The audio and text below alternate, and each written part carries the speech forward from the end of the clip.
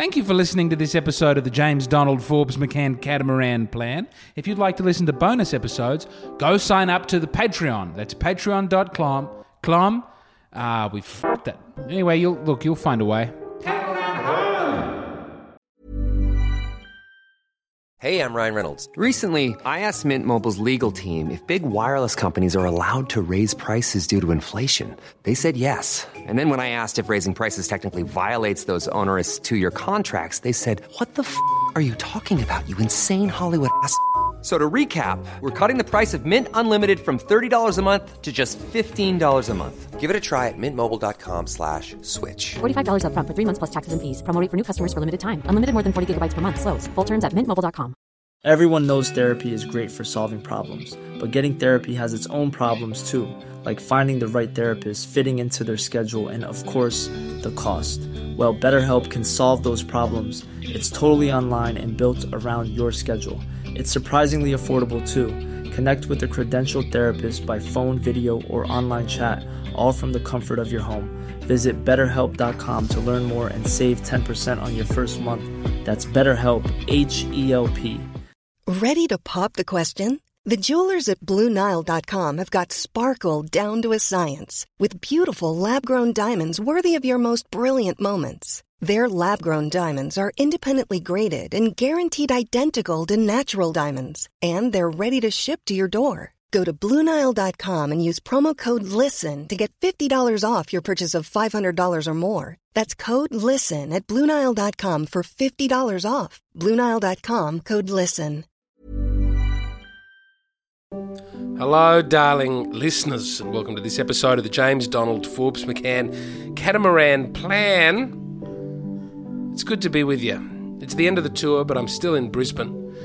I'm doing a show tonight at the Sit Down Comedy Club, which you're welcome to come to if this comes out before. Yes, it will come out. It'll come out. It's Tuesday. What's it? Tuesday the 13th of June. Come on down.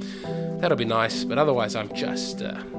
I anticipate that I will have huge amounts of energy for that show, but right now I am flat as a tack at the end of the tour. There was a lot of flying. We started out in Adelaide, I flew to Sydney, 3 shows in Sydney, flew to Melbourne, 2 shows in Melbourne, flew to Brisbane. And on that flight to Brisbane, something unusual happened to my ear. I'm still not entirely sure what it was because I went to a doctor in Brisbane. I went to a doctor who was open late on a Sunday in the CBD. So you know it's a good doctor.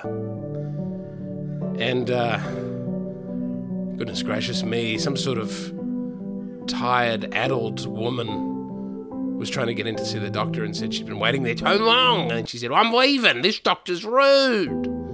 With a sort of accent that you sort of think might only exist inside a fevered stereotype until you see it live and in the flesh.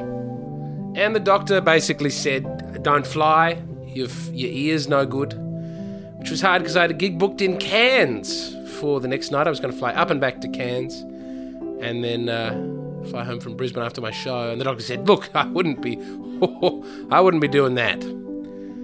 So I've just had a few days in Brisbane, winding down, seeing some chums, getting ready for this show tonight at the Sit Down Comedy Club. Doors open 6 for a 7 p.m. show, and it's going to be nice. But there's something in me that gets very tired on tour. It was maybe only the last day of the touring that I got into the energy. Like, if you look at it on paper, flying shouldn't tire you out. There should be nothing tiring about flying. You wait in a line for a little bit, you sit down for a few hours, and then you leave, do some more sitting. It's not like a workout, but there is something deeply draining about having flown. Maybe it's the architecture, maybe it's the people, maybe it's the atmospheric pressure that bespoils your otherwise pleasant ear. Something about it. And doing the show, doing stand-up comedy. What is stand-up comedy? You stand.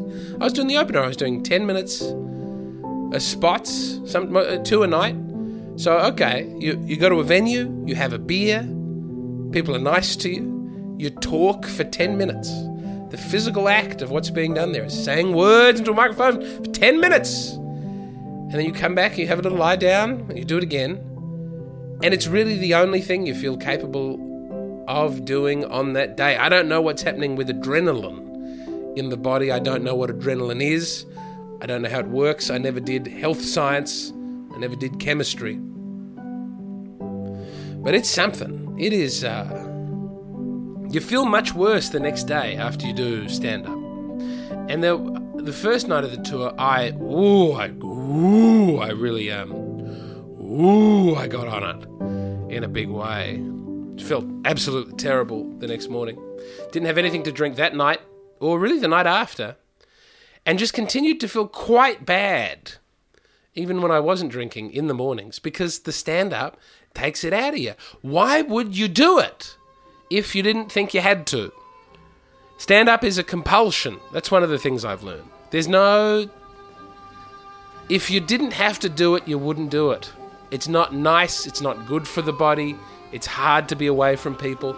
The money for the amount of your brain and emotion that it takes up and abuses, any other profession would get you more money, I'm pretty sure.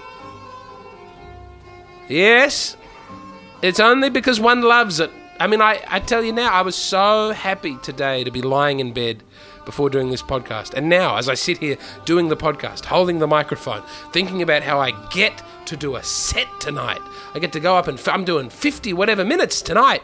I am thrilled to pieces. I can't... the thought of being there with just 50-something people. Those are the numbers that I get to pull down when I'm in Brisbane, I think, is like 50. And having just played to 4,000... I can't wait for the 50. Something about the 50 is better. You can be real with the 50. Anything less than 50 is much, much worse. But something about anything over 50.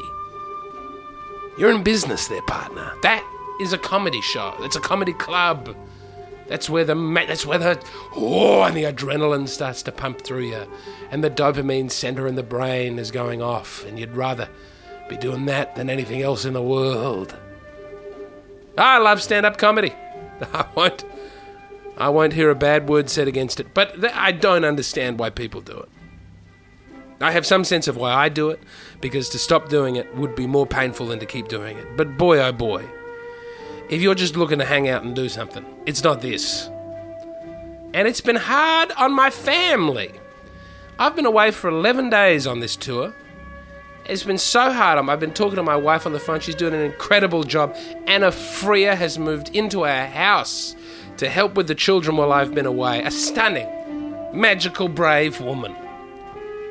I love doing the stand-up. I would happily not tour if I just had a gig every night in Adelaide. If Adelaide was the sort of town where that was doable, I think I would just quite comfortably do that. Travelling is weird. I was reading G.K. Chesterton in bed earlier. Fireman intellect. I'm actually going to get it. I'm going to get it. Hold on. Okay, so he's talking about, this is on Mr. Rudyard Kipling and making the world small. And he's written a lot about how Kipling loves the military and discipline and how he's a globe-trotter. And Kipling says things like, who can love... Here we go. Mr. Rudyard Kipling has asked, and I'll just start reading. I'll start reading the Chesterton writing about Kipling. This is about halfway through the essay. Mr. Rudyard Kipling, I don't know if it's Rudyard. Mr. Rudyard Kipling has asked in a celebrated epigram what they can know of England who know England only. It is a far deeper and sharper question to ask, what can they know of England who know only the world? For the world does not include England any more than it includes the church. The moment we care for anything deeply, the world, that is, all the other miscellaneous interests, becomes our enemy. Christians showed it when they talked of keeping oneself unspotted from the world, but lovers talk of it just as much when they talk of the world well lost. Astronomically speaking, I understand that England is situated on the world. Similarly, I suppose that the church was a part of the world, and even the lovers, inhabitants of that orb. But they all felt a certain truth. The truth that the moment you love anything, the world becomes your foe. Thus, Mr. Kipling does certainly know the world. He is a man of the world with all the narrowness that belongs to those imprisoned in that planet. He knows England as an intelligent English gentleman knows Venice. He has been to England a great many times. He has stopped there for long visits. But he does not belong to it, or to any place. And the proof of it is this, that he thinks of England as a place. The moment we are rooted in a place, the place vanishes. We live like a tree, with the whole strength of the universe. So that was the setup to the bit that I wanted to read, that was this bit. The globetrotter lives in a smaller world than the peasant. He is always breathing an air of locality. London is a place to be compared to Chicago. Chicago is a place to be compared to Timbuktu. But Timbuktu is not a place, since there at least live men who regard it as the universe, and breathe not an air of locality, but the winds of the world. The man in the saloon steamer has seen all the races of men, and he is thinking of the things that divide men: diet, dress, decorum, rings in the nose, as in Africa, or in the ears, as in Europe, blue paint among the ancients, or red paint among the modern Britons. The man in the cabbage field has seen nothing at all, but he is thinking of the things that unite men: hunger and babies, and the beauty of women, and the promise or menace of the sky. Mr. Kipling, with all his merits, is the globetrotter. He has not the patience to become part of anything. So great and genuine a man is not to be accused of a merely cynical cosmopolitanism. Cosmopolitanism. He says it only one time, but I say it over and over again. Still, Ryan Reynolds here from Mint Mobile. With the price of just about everything going up during inflation, we thought we'd bring our prices down. So to help us, we brought in a reverse auctioneer, which is apparently a thing. Mint Mobile Unlimited Premium Wireless. How to get 30, 30, bit to get 30, bit to get 20, 20, 20, bit to get 20, 20, bit to get 15, 15, 15, 15, just $15 a month? Sold! Give it a try at mintmobile.com/switch. $45 up front for 3 months plus taxes and fees. Promo rate for new customers for limited time. Unlimited more than 40 gigabytes per month. Slows full terms at mintmobile.com. Everyone knows therapy is great for solving problems, but getting therapy has its own problems too, like finding the right therapist, fitting into their schedule, and of course, the cost. Well, BetterHelp can solve those problems. It's totally online and built around your schedule. It's surprisingly affordable too. Connect with a credentialed therapist by phone, video, or online chat, all from the comfort of your home. Visit BetterHelp.com to learn more and save 10% on your first month. That's BetterHelp, H-E-L-P. his cosmopolitanism is his weakness. That weakness is splendidly expressed in one of his finest poems, the Sestina of the Tramp Royal, in which a man declares that he can endure anything in the way of hunger or horror, but not permanent presence in one place. In this, there is certainly danger. The more dead and dry and dusty a thing is, the more it travels about. Dust is like this, and the thistledown and the High Commissioner in South Africa. Fertile things are somewhat heavier, like the heavy fruit trees on the pregnant mud of the Nile. In the heated idleness of youth, we were all rather inclined to quarrel with the implication of that proverb which says that a rolling stone gathers no moss. We were inclined to ask, who wants to gather moss except silly old ladies? But for all that, we begin to perceive that the proverb is right. The rolling stone rolls echoing from rock to rock, but the rolling stone is dead. The moss is silent because the moss is alive. I'm just going to keep going. I was only going to read one little bit of this, but isn't it? I mean, if it's this good, it's this good. It's this good. The truth is, this is him again, the truth is that exploration and enlargement make the world smaller. The telegraph and the steamboat make the world smaller. The telescope makes the world smaller. It is only the microscope that makes it larger. Before long, the world will be cloven with a war between the telescopists and the microscopists. The first study large things and live in a small world. The second study small things and live in a large world. It is inspiriting, without a doubt, to whiz in a motorcar round the earth, to feel Arabia as a whirl of sand, or China as a flash of rice fields. But Arabia is not a whirl of sand, and China is not a flash of rice fields. They are ancient civilizations with strange virtues buried like treasures. If we wish to understand them, it must not be as tourists or inquirers. It must be with the loyalty of children and the great patience of poets. To conquer these places is to lose them. Likewise, the man standing in his own kitchen garden, with fairyland opening at the gate, is the man with large ideas. His mind creates distance. The motorcar stupidly destroys it. Moderns think of the earth as a globe, as something one can easily get around, the spirit of a schoolmistress. This is shown in the odd mistake perpetually made about Cecil Rhodes. His enemies say that he may have had large ideas, but he was a bad man. His friends say that he may have been a bad man, but he certainly had large ideas. The truth is that he was not a man essentially bad. He was a man of much geniality and many good intentions, but a man with singularly small views. There is nothing large about painting the map red. It is an innocent game for children. It is just as easy to think in continents as to think in cobblestones. The difficulty comes in when we seek to know the substance of either of them.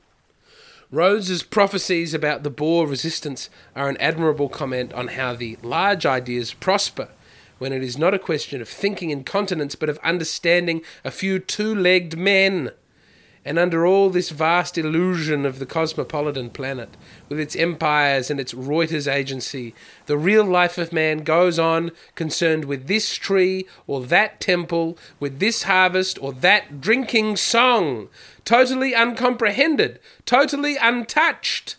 And it watches from its splendid parochialism, possibly with a smile of amusement, motorcar civilization going on its triumphant way, outstripping time, consuming space, seeing all and seeing nothing, roaring on at last to the capture of the solar system, only to find the sun cockney and the stars suburban.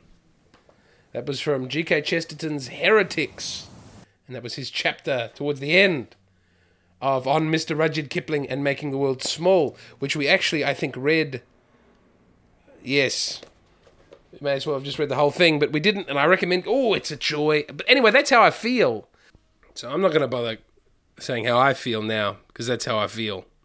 Come the end of the tour, having travelled, having seen all these cities, one after another, I just want to go home to sweet Adelaide. I have had a gutful of this deracinated experience. I want to be racinated. Racinate me, put these roots back in the ground and take me to my family. Holy dooly. I have been seriously thinking about what I can do in Adelaide to make work that is fulfilling, that I don't have to travel. And I don't know what this is going to end up being, but visions. Something is appearing to me at the moment, and I've started writing it down, and we'll see what it is, and if it turns into something, I'll take it to Sam Clark, and if Sam Clark likes it, I'll take it to a couple of other people, and if they all think it's something, I think I've got my project for the second half of the year. I think I've got the plan that's going to get me the boat. I may as well just tell you it's a feature film. I think it's a feature film. I don't know how we would make it. I don't know where we would find the money. But I whenever I'm looking at movies, they always say what it cost to make and what the return was. And the return can be many millions of dollars, is what I've noticed. And we've made, I just think, well, what is a feature film? How hard could it be to make a feature film?